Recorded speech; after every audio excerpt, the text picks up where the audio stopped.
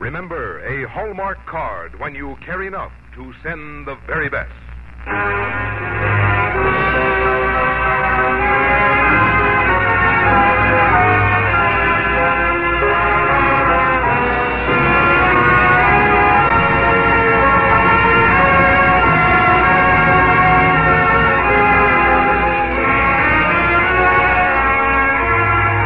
Tonight from Hollywood, the makers of Hallmark cards bring you Fred McMurray in Big Family on the Hallmark Playhouse.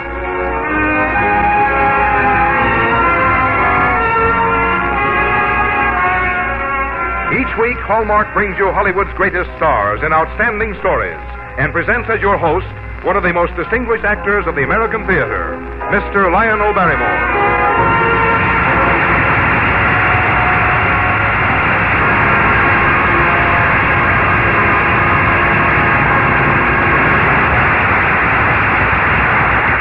Good evening, ladies and gentlemen. This is Lionel Barrymore.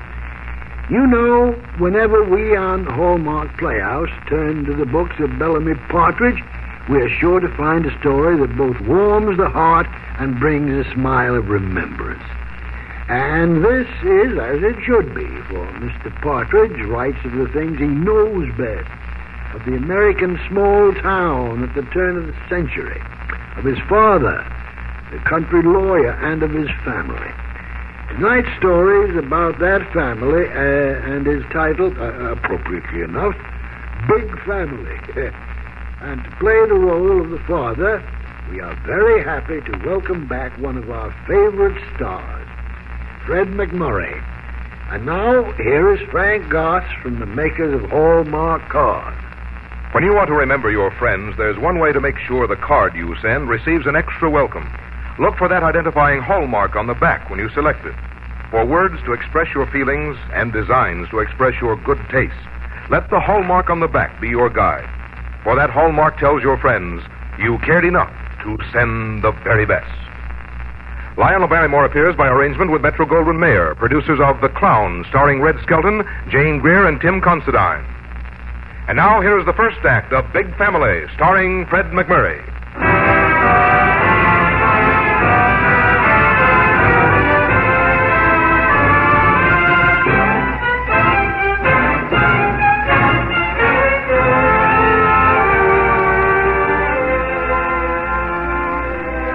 This is the story of an American family. The story of a big family in a little town of half a century ago. It's a story which brings a wistful smile into the eyes of Samuel Selden Partridge, for it's the story of his life and his family. When Francis and I moved here to Phelps, New York, there weren't any paved roads because the automobile had just been invented. Yes, and it would still be a few years before they put up the telephone poles along East Main Street. Come to think of it, there wasn't much of anything on Main Street except a huge three-storied house with a mansard roof and a forest of chimneys. The day we got into town and before Francis had unpacked our bags at the Woodpecker Inn, old Dr. Hobson drove me out in his carriage to see that house. Look at it this way, Mr. Partridge. You're brand new in our town. If you want to get off to a good start in the law business, if you want to attract clients, you got to do something that'll make Phelps sit up and take notice of you. You want to fire their imaginations, show them you got ambition. You buy this here house, and that'll do it. It sure will. Well, you may be right, Doctor, but there's only Francis and myself. How will we ever fill 16 rooms? That's where the ambition comes in, young fella. Huh? Take my advice and buy this house. Well, I took the doctor's advice and made a down payment of $1,000, and Francis and I moved in. It wasn't long after that when Dr. Hobson paid us his first professional call. And every year or so, he was back again. First there was Thad, then Louise, Elsie, Cecilia, Herb, Bellamy, Stan, and Leslie. All right, Sam, you can go in now. Is she's all right, huh? Francis? She's doing fine. By the way, what are you going to name the new son? Leslie, I think. Leslie, pronounced lastly. Don't be too sure, Sam. Francis, Have you seen the baby, Sam? Yes, dear, I've seen him. Is he good looking? What a question to ask, my dear. He's your son. Oh, flatterer. Not at all, dear. Because of their mother, I've got 3 of the prettiest girls in town and 5 of the best-looking boys. And someday, every one of those girls of ours... I know. Is going to marry a rising young attorney, and the boys... They're going to have their names right under mine on the office door. Samuel S. Partridge and Sons, attorneys at law. Francis and I never regretted a big family. For 8 children are just 8 times as much fun as one. There were some years, of course, when I worried how I'd take care of 8 ravenous appetites on a country lawyer's income. I remember one winter that problem was solved very nicely. It was the end of the day, and as I drove the rig up to the house, Louise and Bellamy leaned over the porch railing and stared open-mouthed. Mother! Come see what Daddy's brought home. What is it, Sam? Well, just what it looks like. A side of beef. Sam, can we afford it? Well, no. But you remember I said I was going to handle Alex Slocum's divorce case? Mm-hmm. Well, this is my retainer fee, courtesy of Slocum's Meat Market. What's the matter, Francis? Well, I just feel a little humiliated. It's as if we were being fed by the neighbors, eating on charity. My dear, times are very hard right now. My clients can't pay cash. Most of them can't pay at all. About the only man in town with any ready cash is Phineas Dodd. Yes, and a lot of good that does us when Mr. Dodd takes his law work to an attorney in Rochester. I know, my dear, but let's not complain. This winter, at least, we're eating like millionaires. Thad, come help me carry this beef to the storeroom. Francis and I thought surely that meat would last us till spring, but then came an early January thaw. Sam, have you looked at the thermometer? It's going higher. I know. And I just smelled the beef. It's higher still. Well, we can't let my legal fee go rancid. We had beef for breakfast, beef for lunch, beef for dinner. And when the children were hungry between meals, there was more beef. When Herb got a black eye, he wore a beef steak. When the ladies' sewing circle called, instead of tea and cakes, they had tea and steaks. Francis, guess who I brought home to dinner? Phineas Dodd. He's in the parlor. Phineas Dodd? Yep. Oh, Sam. Well, it's important that we make a good impression on him, my dear. Now, if we can handle him right, I think I can get Mr. Dodd to be my client. But Sam, our dinner. Now, don't worry about that. Just serve porterhouse steaks for everyone. Nothing impresses Mr. Dodd like success, and when he sees all 8 of our kids eating steak... Sam, we used up the last of our meat this morning. The last? Yes. Tonight's dinner is pork sausage.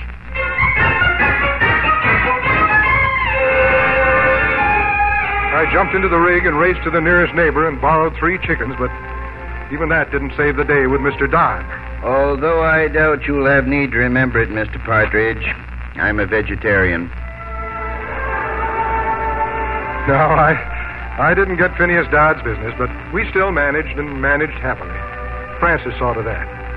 When she wasn't cooking and cleaning and preserving, she was making over her dresses to fit the girls or cutting down my suits for the boys. Those suits. By the time a pair of my trousers had been handed down to Thad and then to Herb and then Bellamy and then Stan and finally to little Leslie, about all I could recognize of the original would be my hip pockets. But the boys didn't care. The important thing to them was ice skating on Frisbee's pond and swimming and fishing and building the 4th of July bonfires. I remember one 4th of July that got a little out of hand. The whole town had turned out that evening for the big bonfire in front of Phelps' dry goods store. People were lighting Roman candles, and the youngsters, ours included, were setting off cannon crackers. The window of the dry goods store was still piled high with unsold fireworks. Sam, the store window. Yeah. Hey, look out. Somebody threw a cannon cracker through the glass.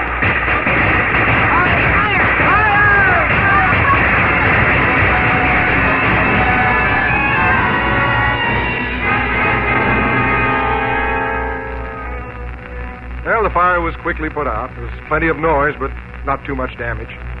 And then suddenly Francis and I realized that one of our children was missing. Bellamy. We searched everywhere, and when we found him, it was at home in his own bedroom. I just got kind of tired, Daddy. I see, Bellamy. I wasn't feeling too good. Uh-huh. And maybe a little scared, too? Bellamy, you can tell me. Son, did you throw that cannon cracker? I didn't know it would go through the window. Then you didn't mean to do it. Oh, no, sir. And then I ran so nobody knew I did it. But I know you did it, Bellamy. And what's more important, you know. But, Daddy. Son, a wrong that nobody knows about is just as bad as a wrong that everybody knows. Can't you see that? There can't be public honesty without private honesty first.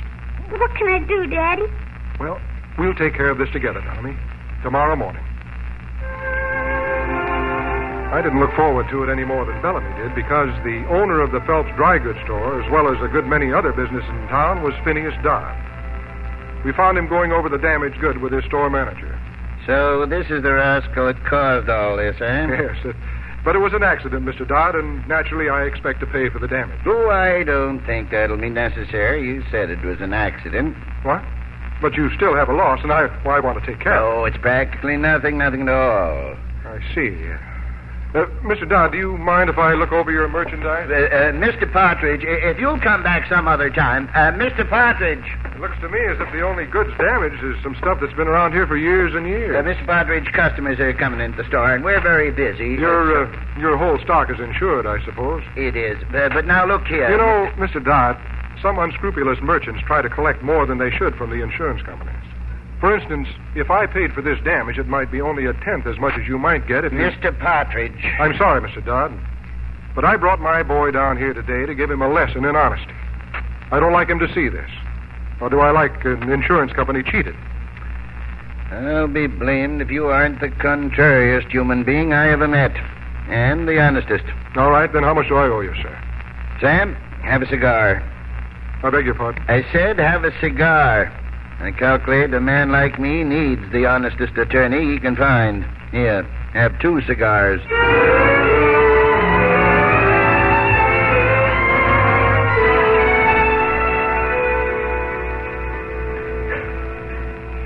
Sam, are you sure you want Mr. Dodd's business? Oh, he isn't as bad as he thinks he is, Francis. Old Phineas just loves a sharp deal. And the town will be a lot better off if there's somebody to lead him out of temptation. I suppose so. Leslie? Yes, Mother? Stanley? Bellamy? Bedtime for the 8 o'clock. All right. Yes, Mom. Well, it's taken a long time to get established in this town, my dear, but we've finally done it. Now I think our worries are just about over. Yes. Oh, Herb? No more piano tonight, please. Oh, dear. From now on, Francis, we'll be able to take things easier. We need to have more time to spend with each other. Children! It's all right, Mother. Herb just slid down the banister. Oh, I'm sorry, Sam. What were you saying? Well, I didn't, but I'm going to say it right now. It's been a long time, too long a time, since I've told you how much I love you. Oh, darling. Mother, will you tell Elsie she can't wear my bustle to the party? Oh, good heavens, there's family. Every moment there's something. Well, naturally, my dear. Yet I wouldn't change it for the world. Sam, sometimes I think you're the most patient man. No, my dear.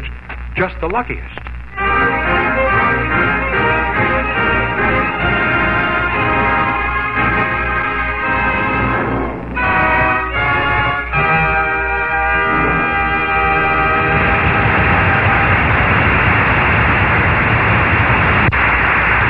In just a moment, we will return to the second act of Big Family, starring Fred McMurray.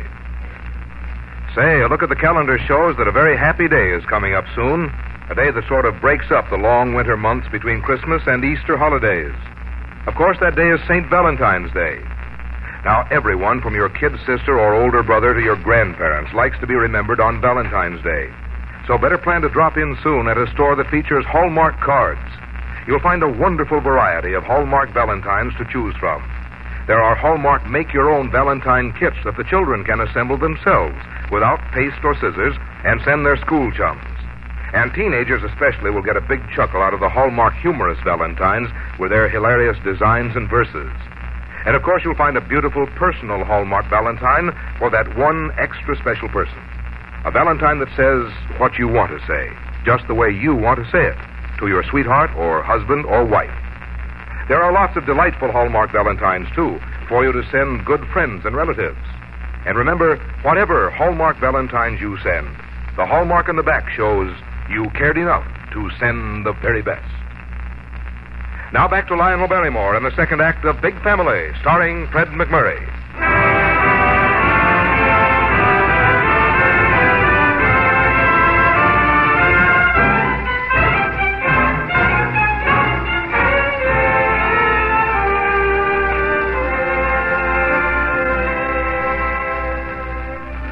For some men, happiness comes only in some spectacular achievement.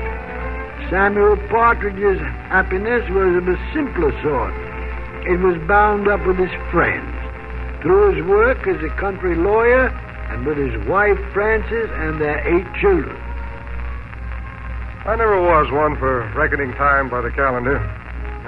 I'm sure I couldn't give you the year and the month in which Elsie first joined the church choir, but I remember it clearly.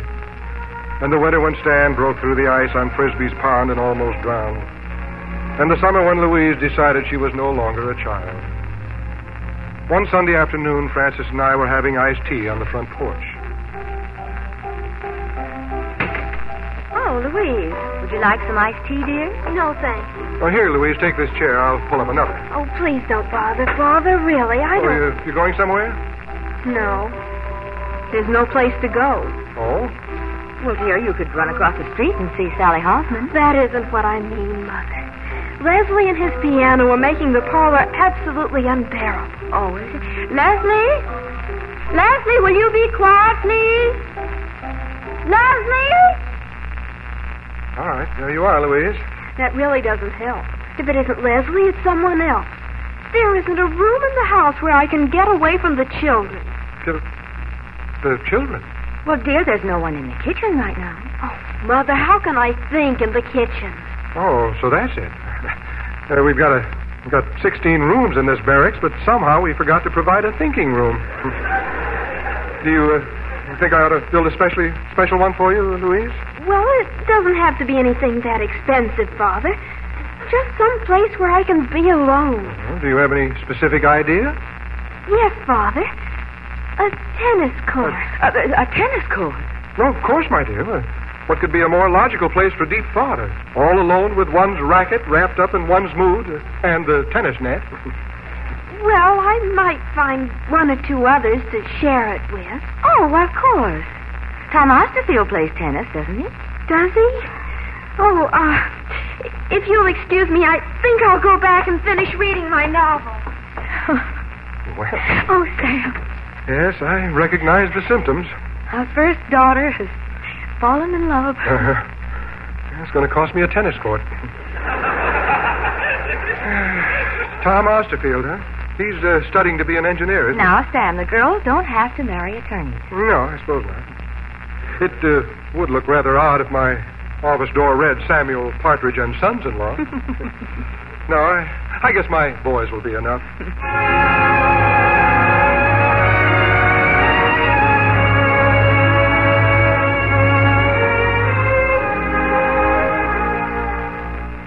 The tennis court was a great success for a while, but then Louise went away to school and fell in love with another boy, the boy she was to marry. But the first wedding in the Partridge family was Thad's. During one of his college vacations, he took a trip out west, and one day we got a letter. Frances had just finished reading it to me. Well, she sounds like a fine girl, doesn't she? Yes, she does. But I'm just sorry Thad isn't coming back to finish college. Mm-hmm. He would have made a fine attorney. I know how you must feel, Sam. But you do want Thad to be happy. No, of course, my dear.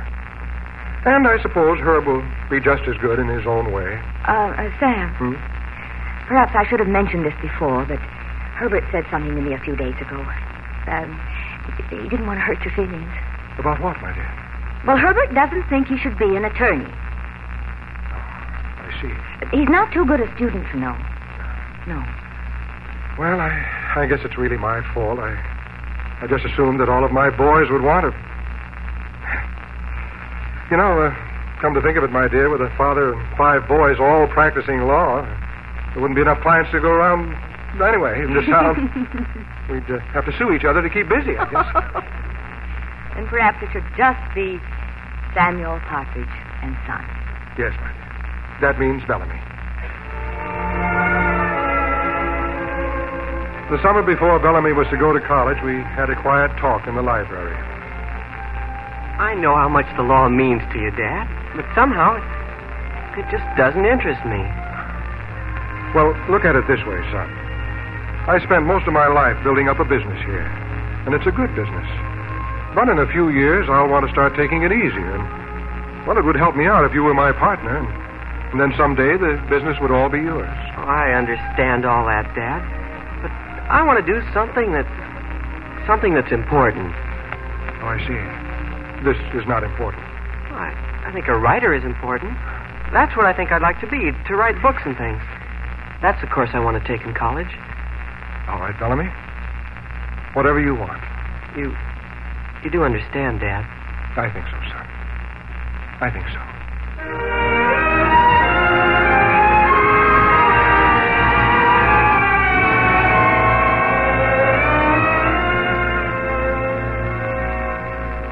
Later that summer, I was clumsy enough to fall and break my leg. And for 2 months, I was laid up at home. Someone had to carry messages to and from the office and take notes at my bedside, and that duty fell to Bellamy. Dad, Mr. Dodd is downstairs. He says it's important. Well, then don't keep Phineas waiting, son. Bring him up.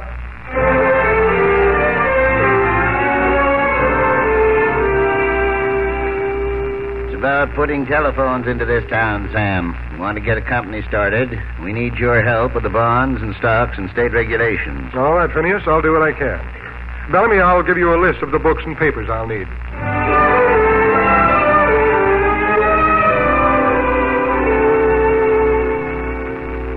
I just thought I'd drop by, Sam, see how my patient's doing. Oh, I'm good enough, Doctor. Just blame tired of wearing this plaster union suit. But aren't you out pretty late tonight? Yes, I've spent all day with Laura Osborne. On the way back to see her now. Poor woman, I don't think she'll last the night. Oh, I'm sorry. Oh, wait a minute, Doctor.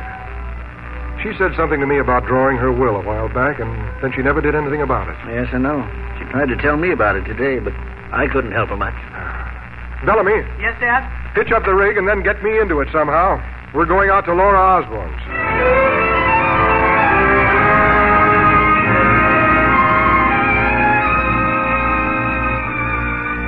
So it went. Wills, transfers of property, clients stopping by for advice. And then finally I was on my feet again, and it was the day for Bellamy to go away to college.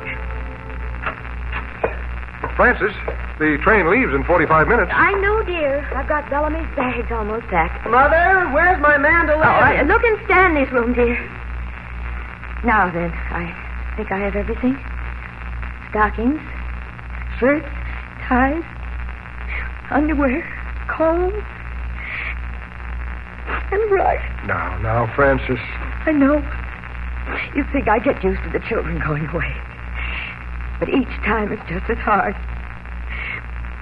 Something happens to them when they're at college. And when they come back, they're different somehow. Yes. Yes, they're men and women, my dear. But that doesn't change their love for us, or ours for them. It's sure funny, but I can't find my mandolin anyplace. Well, the last time I saw it, Bellamy, it was on the piano. Oh, that's too easy, Dad. But I'll look anyway. Oh, Dad. Yes, son? I've been thinking.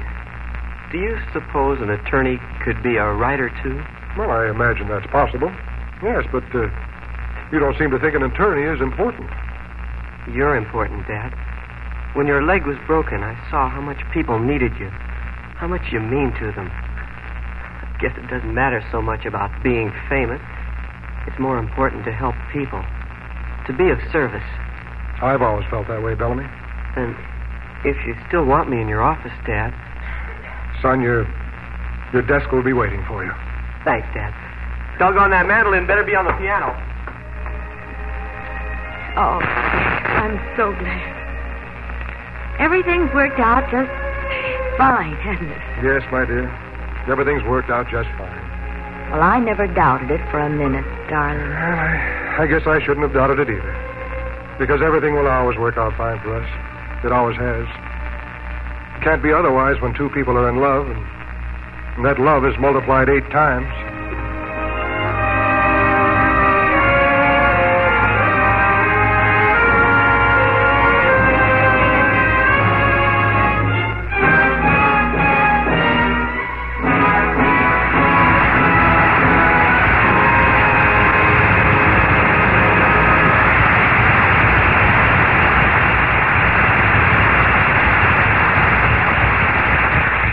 McMurray and Lionel Barrymore will return in a moment.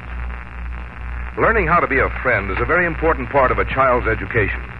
And that, I believe, is one reason why so many schools encourage the youngsters to exchange valentines with each other.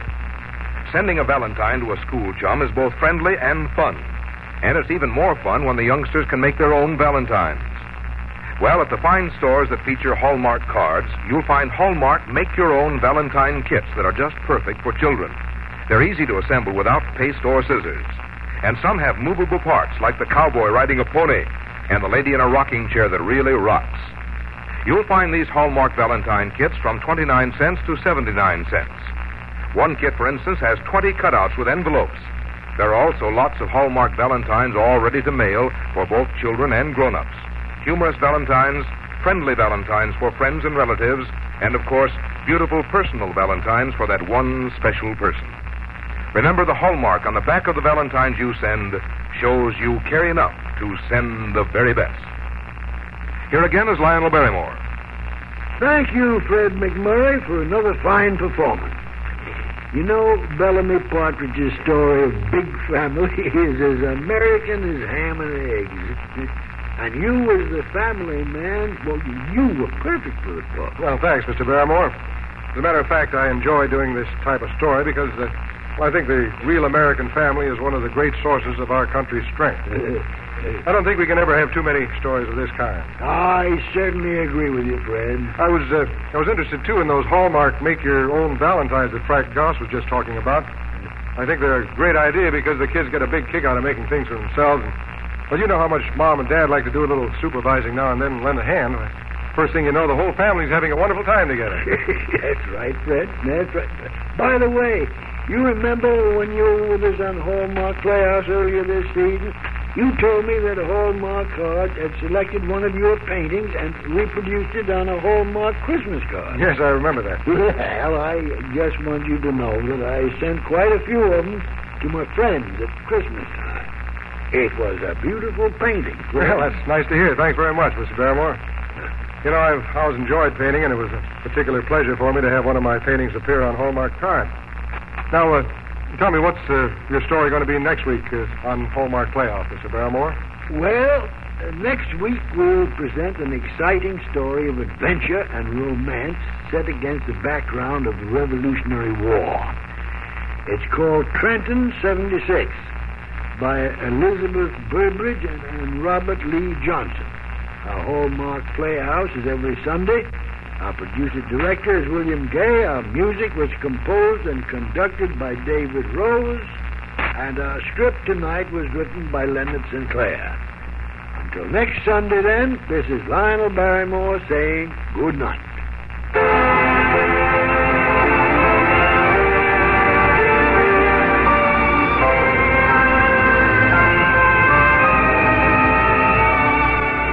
Look for Hallmark cards that are sold only in stores that have been carefully selected to give you expert and friendly service. Remember, a Hallmark card when you care enough to send the very best. Fred McMurray will soon be seen as the star of the forthcoming Republic picture, Fair Wind to Java. The role of Frances was played by Lorene Tuttle, and others in the cast were Ann Whitfield, Parley Bear, Ted DeCorsia, Sammy Ogg, and Joel Davis. Every Sunday, Hallmark cards present two great programs for the whole family's enjoyment. On radio, the Hallmark Playhouse with host Lionel Barrymore. And on television, Sarah Churchill brings you outstanding dramatic entertainment on Hallmark Hall of Fame. Consult your paper for time and station. This is Frank Goss saying goodnight to you all until next week at the same time when Hallmark Playhouse returns to present Jane Wyman in Trenton 76 on the Hallmark Playhouse. This is the CBS Radio Network.